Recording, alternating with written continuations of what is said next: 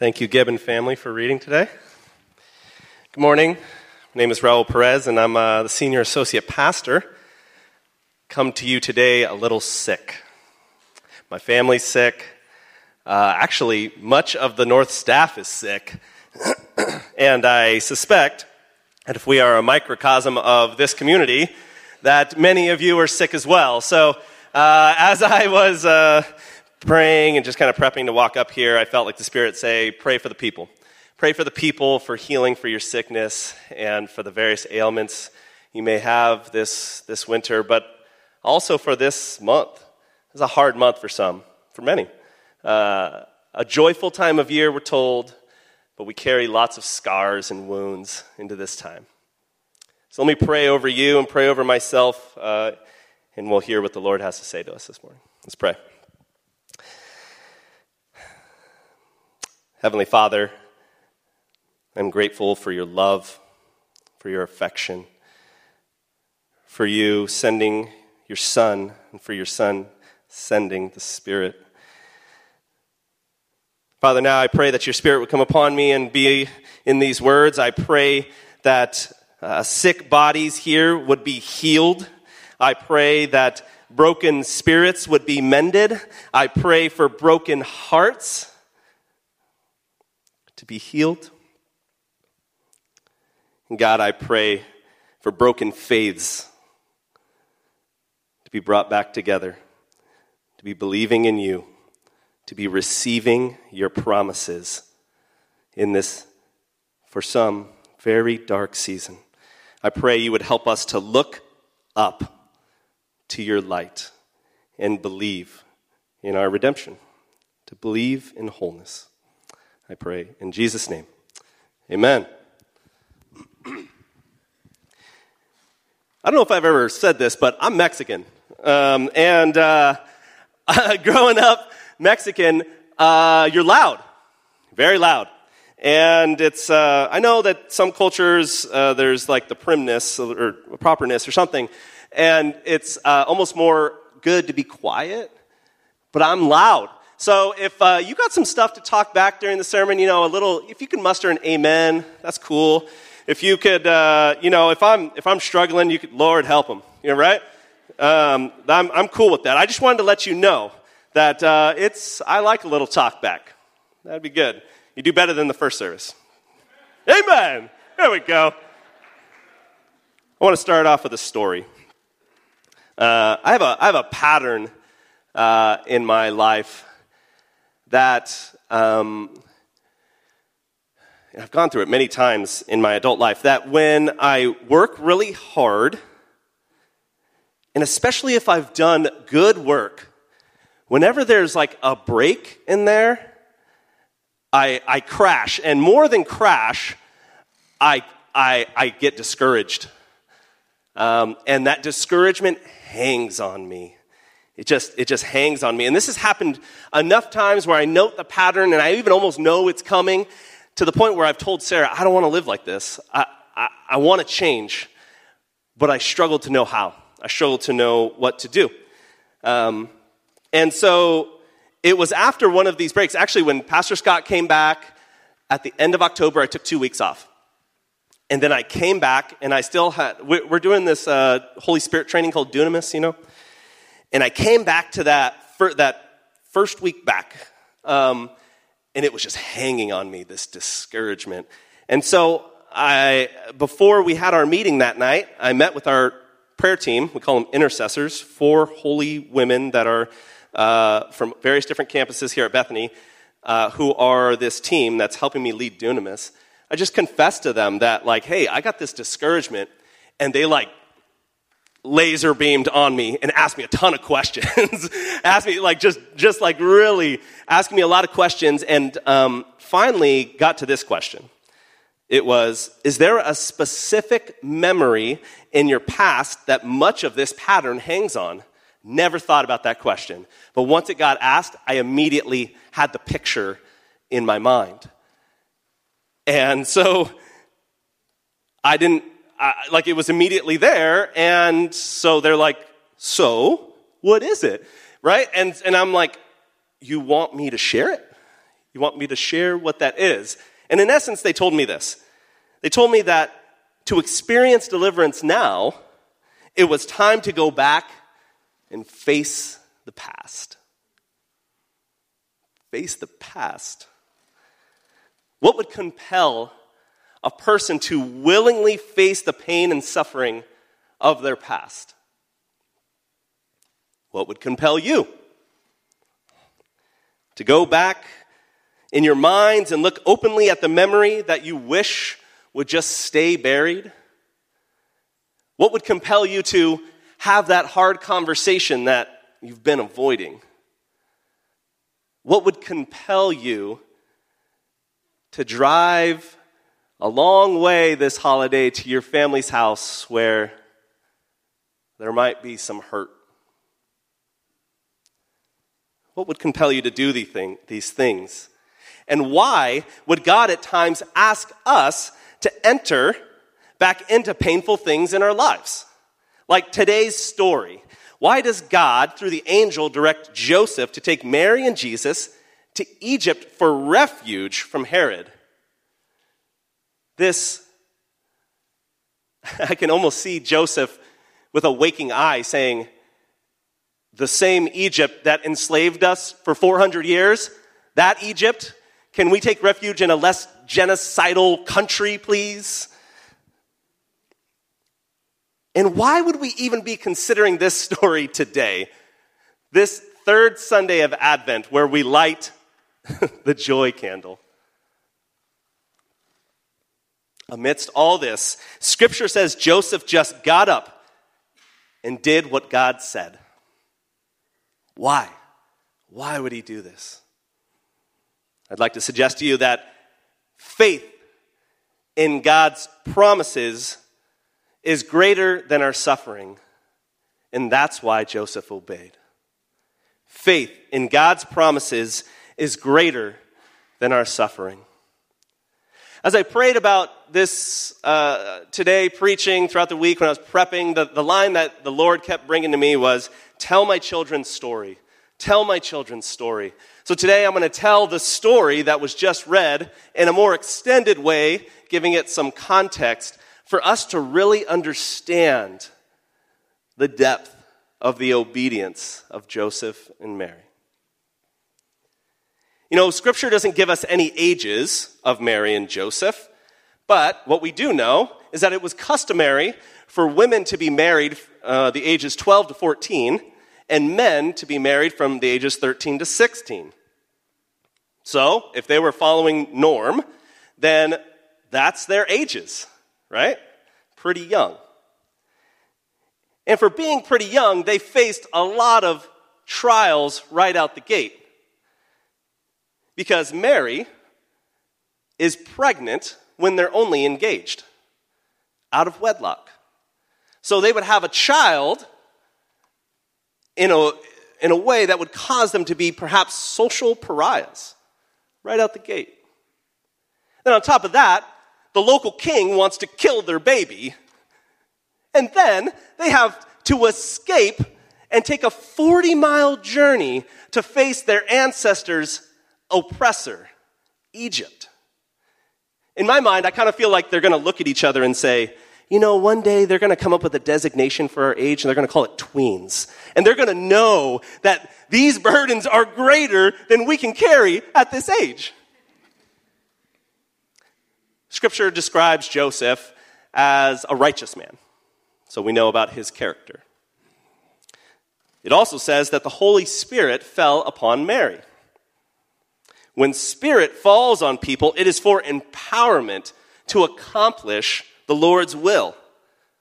Spirit was upon Mary to birth the Son of God, but also it enabled her and Joseph to endure the overwhelming trials that they would face.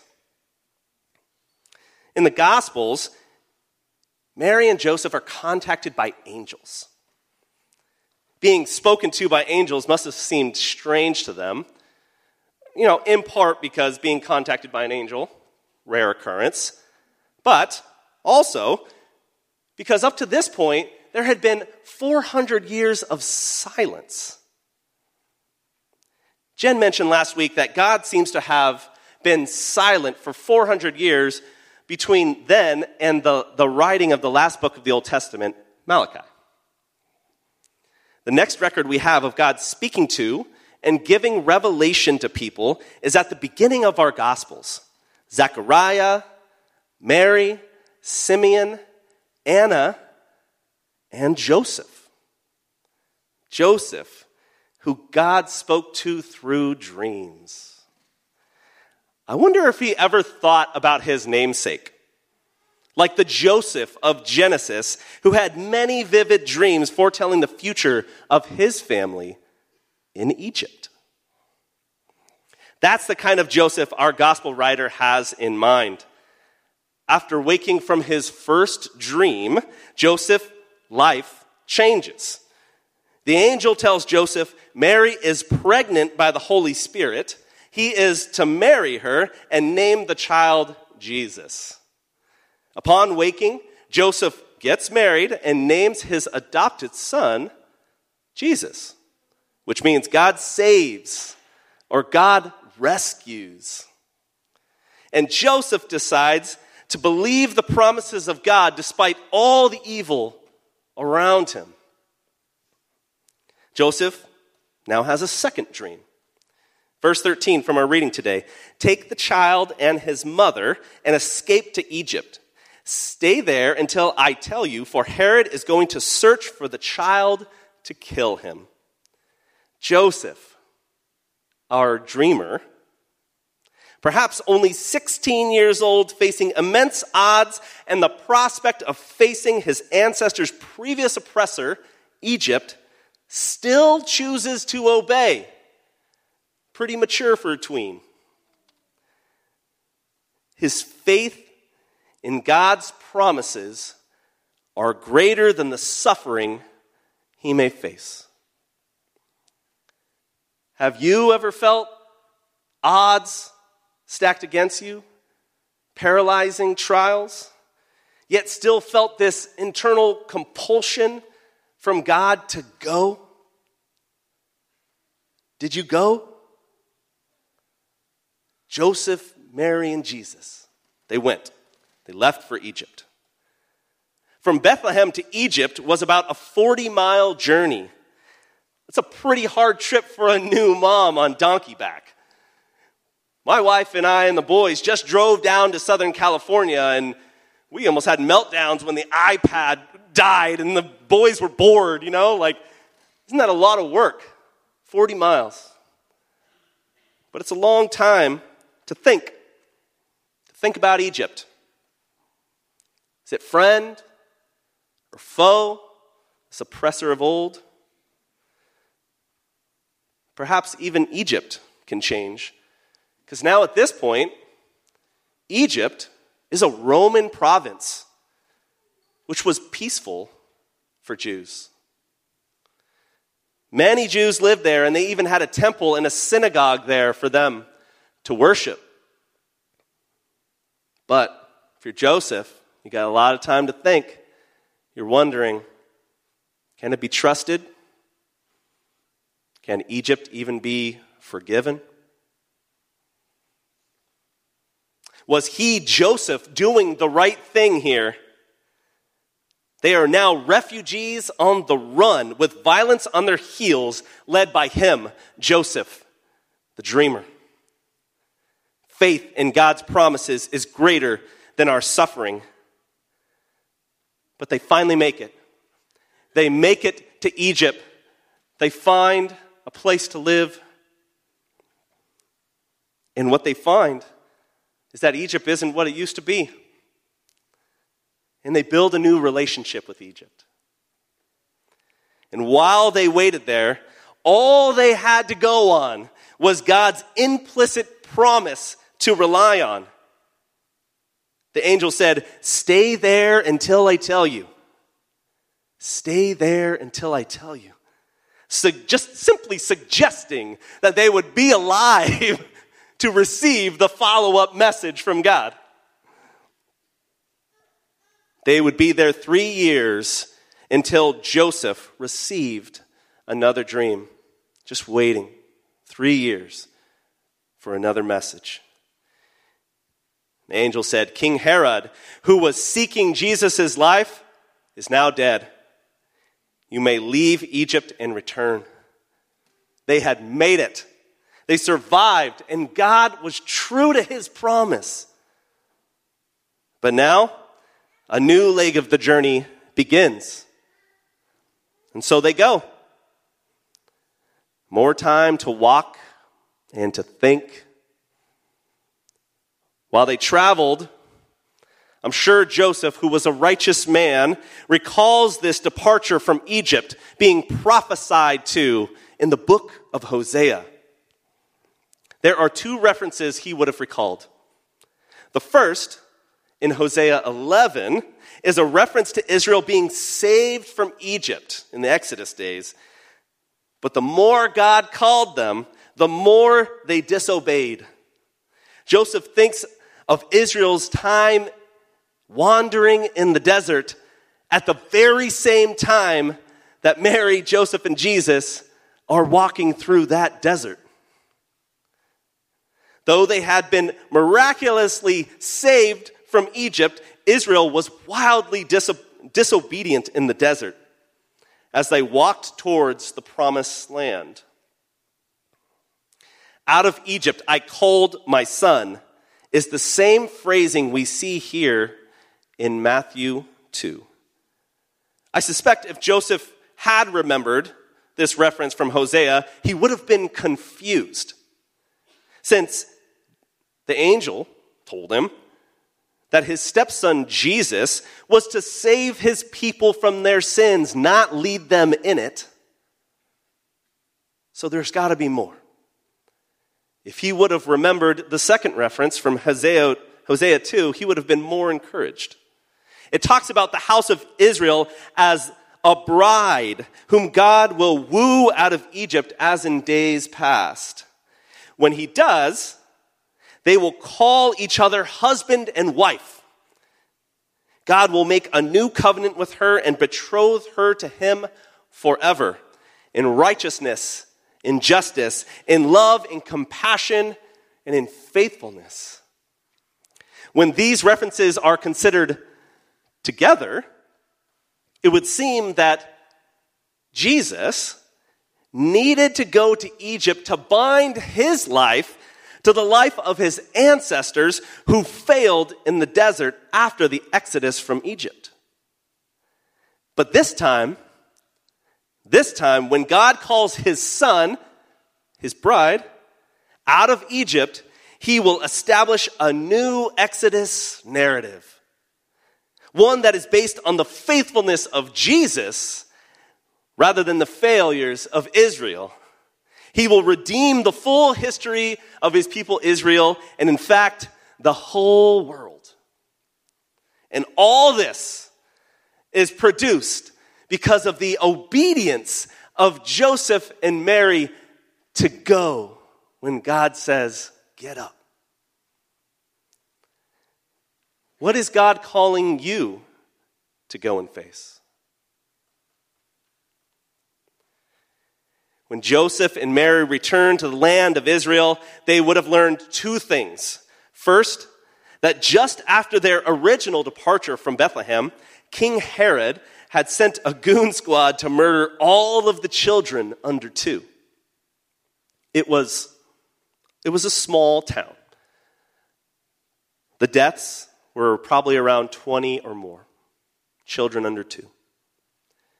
These would be children that Joseph and Mary may have known. Parents who were friends in the community. The church today remembers this as the massacre of the innocents on December 29th. The second thing they would have learned is that one of Herod's sons, Archelaus, was ruling over Bethlehem, and he was as violent a man as his father. So when Joseph and Mary learn about this, they decide to go 40 more miles to the north, literally doubling their travel, going through Samaritan land. And if you remember, Samaritans are unclean people to the Israelites, so they are risking that to get to the other side to land in Nazareth. Nazareth is ruled by Antipas, who was another one of Herod's sons, but history says he was less violently inclined, so the lesser of two evils, and that's where they land. And by traveling this way, they fulfill another prophecy of the Christ, that he would be called a Nazarene. It's an incredible story, yes? And it may not seem like it, but this story is saturated with some of the everyday human trials we face, even today. A husband reluctant to initially do what's right. The facing of insurmountable challenges and needing to decide what to do. The call to face our pain and suffering because it's time. A king so obsessed with his authority, his power, himself, that he would stoop to killing foreign children to ensure his position. The necessity of faith in order to go forward because we can't know the end from the beginning. This is what the Lord Jesus decided to enter into when he was born. A very messy and gritty moment in human history. But that is the demonstration of who our God is. Present with us in all circumstances, especially the gritty. Because Jesus has entered in this way, he invites us also to do the same. So I want to ask you, what is your Egypt? What is God directing you back into and through?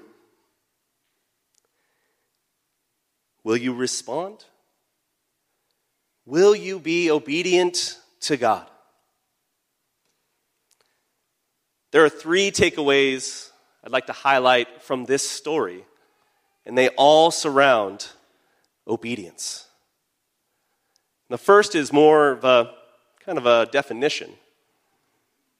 Obedience is faith in action. Obedience is faith in action. Obedience is simply deciding to keep showing up in the ways that you know is right and where God is calling you to go. The first Sunday of Advent, the first purple candle is the faith candle, and we lit that at my home the first Sunday of Advent. And so naturally my oldest son said, "What's faith? What's faith?" Help me. He wants to know. He wants a simple answer, right? A discernible answer. So this is what I told him. Faith is believing in things you may not always be able to prove, but you will still choose to live anyway. Faith is those things that you may not always be able to prove, but you choose to live anyways. When we choose to put our faith into action, we are being obedient to God. It can be big things, like God calling you to leave your people, like he did with Abraham, or he does here with Mary and Joseph. Those are big things. Hearing, feeling the voice of God, and making a huge shift in your life. But there are also day-to-day small ways in which the Lord is calling us to obedience. I think we're all pretty familiar with that feeling in ourselves where we feel like God is directing us to go talk to that person. And it may just be, go say hi. Go introduce yourself.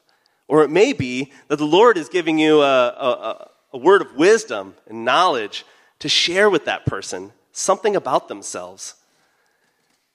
When we say yes to those feelings, the Spirit of God directing us, that's us being obedient.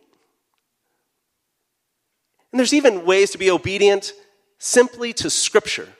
Something that comes to mind is the story that Jesus talked about where there were a man who came to worship to bring a gift to offer at worship, but he remembered that there was somebody that he had needed to be reconciled with. And so what does Jesus say? What is the greater thing? To stay and offer the gift or to go and be reconciled? It's to go and be reconciled. That's the greater thing. Being obedient even to these things that we know that Scripture tells us, that helps us to grow in our faith.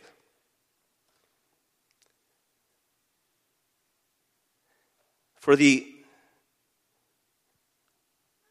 think I just want to make this point that when obedience is something that needs to be practiced, it probably doesn't come naturally. And when we are obedient and we continue to heed the voice of God, to act on the voice of God, we will hear the voice of God more and more. And as we grow in obedience, then we grow our readiness to receive God and to act in God's ways. And when we do that, we are going to produce fruitfulness for all, which is important in this second point. The second point here is this: obedience redeems suffering. I'll put a qualifier on that. At the right time. Obedience redeems suffering. At the right time, when God calls and directs, obedience will redeem our own suffering and the suffering of others. And we see that in today's story. We see that Joseph takes his family to Egypt only after he received the dream from God and was directed to go. And it was time. This obedience to go, when he was directed, redeems the potential suffering of his son and their family. That was the personal redemption. But it gets a lot bigger than that. Their obedience, we see this in the Hosea text, right? Their obedience to go to Egypt and then be called out of Egypt, that fulfilled a prophecy that allowed for the redemption of the Israelite people and ourselves. You see that when it's time, when the time is right, and the Lord calls us back into the suffering to face it, there will be redemption that comes from that for yourself and for others. I know for myself, I've tried to will the redemption of my suffering. Has anybody done this? Where you fight people for what you believe is right. Where you fight yourself to be okay with some kind of situation that's painful. Where you fight your circumstances, and at least for me, I end up running away from those circumstances because I just can't wield them. And I just end up, in the end, with an increased perspective of myself of needing to be self-reliant, an increased sense of suffering and anxiety from just trying to wrestle these things down, being in control of them. Perhaps if I'd heard Pastor Ruth's words earlier in life, I wouldn't have had such heartache. She said a few months ago, some things in life are insolvent. They cannot be solved. They simply pass. That seems to square with James chapter 1. Consider it pure joy, my brothers and sisters, whenever you face trials of many kinds, because you know that the testing of your faith produces perseverance. Let perseverance finish its work, so that you may be mature and complete, not lacking anything. Allow your trials to develop character and perseverance in you. Allow your faith to mature, and at the right time, God will call you back to face your suffering. And I believe that you can obediently go because you know that Jesus is with you, one who himself suffered on the cross for you, but also one whose suffering brought great redemption to many, whom I know many can testify here to being beneficiaries of. Have faith in God's promises, for they are greater than your suffering, and your obedience will redeem suffering for you and for others. Our last point here out of this story is kind of a big one. Obedience leads to fulfillment. obedience leads to fulfillment. Finney. We see twice in this passage. When the angel told Joseph to get up, he immediately did so, and it led to the fulfillment of prophecy, or what was promised about Jesus. Joseph's obedience leads to fulfillment. These are big words, probably perhaps words that we don't think fit in our lives. Fulfillment, prophecy, or promise. What would it look like to bring these words out of the clouds and into your daily lives? I would say it this way. When you serve others, that's the big crux of this. When you serve others with the fruit of the Spirit and with spiritual gifts, you are fulfilling the promise of God. When you serve others, that's the action part. When you serve others, but what? Not in your flesh, with fruit of the Spirit and spiritual gifts, you are fulfilling the promise or the prophecy that God spoke about you, the church. How is that? How is God speaking a word over us that he subsequently fulfills when we serve out of the fruit of the Spirit and spiritual gifts? Some scripture. John 16:7. This is Jesus speaking. But very truly, I tell you, it is for your good that I am going away. This is at the Last Supper. He's telling his disciples this. Unless I go away, the advocate, the Holy Spirit, will not come to you. But if I go, I will send him to you. So we see that it is a part of Christ's plan, along with his birth, his life, his death, his resurrection, to subsequently send the Holy Spirit on Pentecost. So his work is not just his life and his death and his resurrection and his ascension, but it is completed when he sends the Holy Spirit to you. He says this, or Peter says this, in the book of Acts, chapter 2, 38, 39. Repent and be baptized, every one of you, in the name of Jesus Christ, for the forgiveness of your sins. Many of us know this. Many of us have accepted this, have accepted the Spirit of God, confessed that Jesus is Lord and Savior, and have the forgiveness of our sins. But Peter goes further. And you will receive the gift of the Holy Spirit. The promise is for you and your children and for all who are far off, for all whom the Lord God will call. Has he called you? Has the Lord called you? Because he not only wants to give you his Spirit in you for the forgiveness of sins, for the growing of the fruit of the Spirit, love, joy, peace, patience, kindness. He wants to give you his Spirit upon you for power. Listen to this. 1 Corinthians 12. Now, to each of you, man, we just got 4 words in. Now, to each of you, because some folks feel like this part of Scripture doesn't apply to them, that this was for the disciples only. Now, to each of you, the manifestation of the Spirit is given for the common good. Amen. Now, do you hear what I'm saying? Now, to each of you, the manifestation, not just the inward spirit that we get to enjoy. No.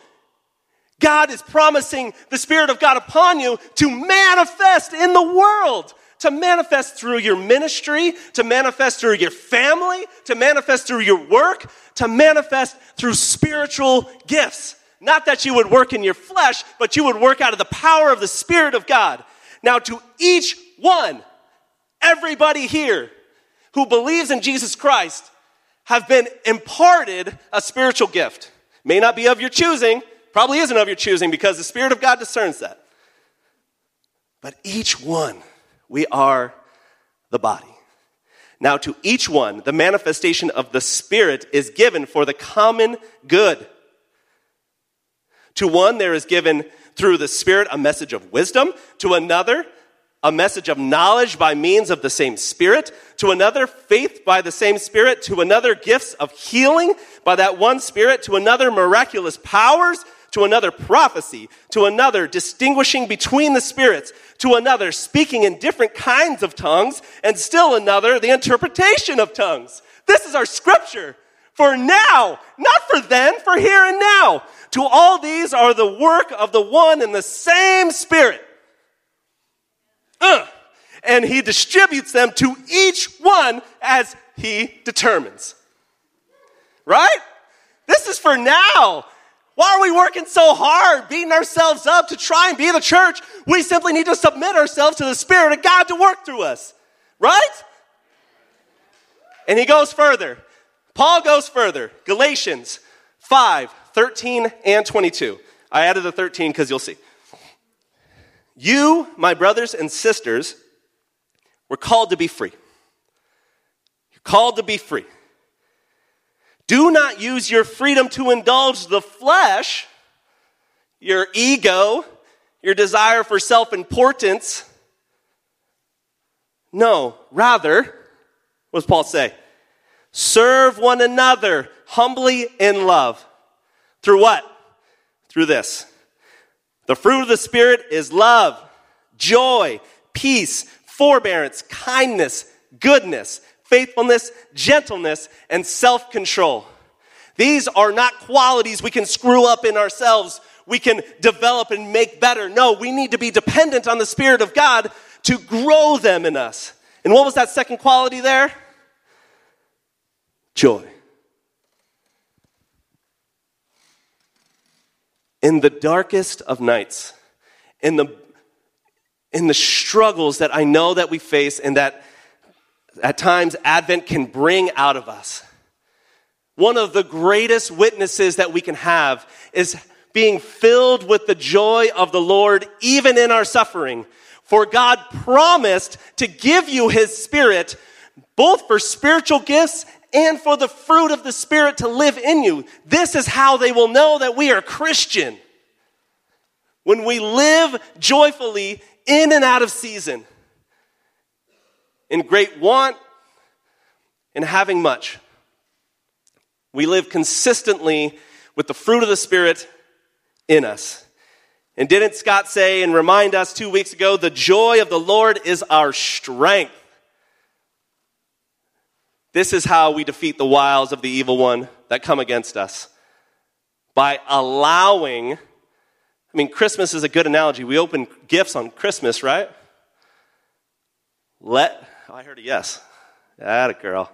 She knows. I wonder if some of you haven't even explored the gift of the Spirit of God that is just waiting for you to open. Yes, you are saved. But are you empowered? Do you allow God to work through you in ways which perhaps you might feel a little out of control? The Spirit of God desires to do a work in you, desires to even open you. Will you trust that? Will you trust the Spirit of God in your life? Because faith in God's promises is greater than your suffering. I'm going to call the band back up. I'm going to close by completing the story I started with. That day with the intercessors, when I was confessing, struggling to this pattern of discouragement, they asked me if there's a picture that all this hangs on, and there was. With a little bit of trepidation in myself, I felt ready to face that part of my past. I was ready to face my Egypt and share it with them. The scene is of my dad sitting in the den. We had kind of like a TV room. And he was sitting there with his arms crossed and his legs crossed. Classic dad posture for do not talk to me. And I was a little kid, so I wanted to talk to my dad, so I did. And he gets mad at me. He gets angry with me. And I get sad. I want to run away. But then I feel like the Lord kind of takes charge of this memory. And so what ends up happening is that now my dad is a little boy on the couch, and his dad, my grandpa, is sitting next to him doing the same thing to him. And then I look to my left, and I see my boys, and I'm about to do the same thing to them. And now we're all on the same couch, all 4 generations, and at the head of it on the right is Jesus. And he's been with us the whole time. The spirit of heaviness I and my father and perhaps my grandfather have carried around is about feeling not good enough, feeling not lovable. This feeling crops up around work because work defined who we are, who we were. And that was for better or for worse. And when it came to worse, it came out on my family. It came out on us, on the ones we loved the most. The intercessors helped me acknowledge the lie that I'd believed, helped me repent, and even helped me take back ground that I'd given to the enemy. What God is calling me to now is obedience. Obedience to believe the truth about who I am in him, loved and new. Obedience so that I may break this family lineage and redeem the suffering that has come from it. Obedience that I may be the fulfillment of God's promise by serving you, by serving my wife, by serving my kids, especially them, so that there may be a new narrative in my children towards being dependent on the Lord and recognizing that they are new and loved in him. So as the worship band leads us, I'd like to just ask you to consider these questions. What is your Egypt? Where is God calling you to be obedient? Let's sing.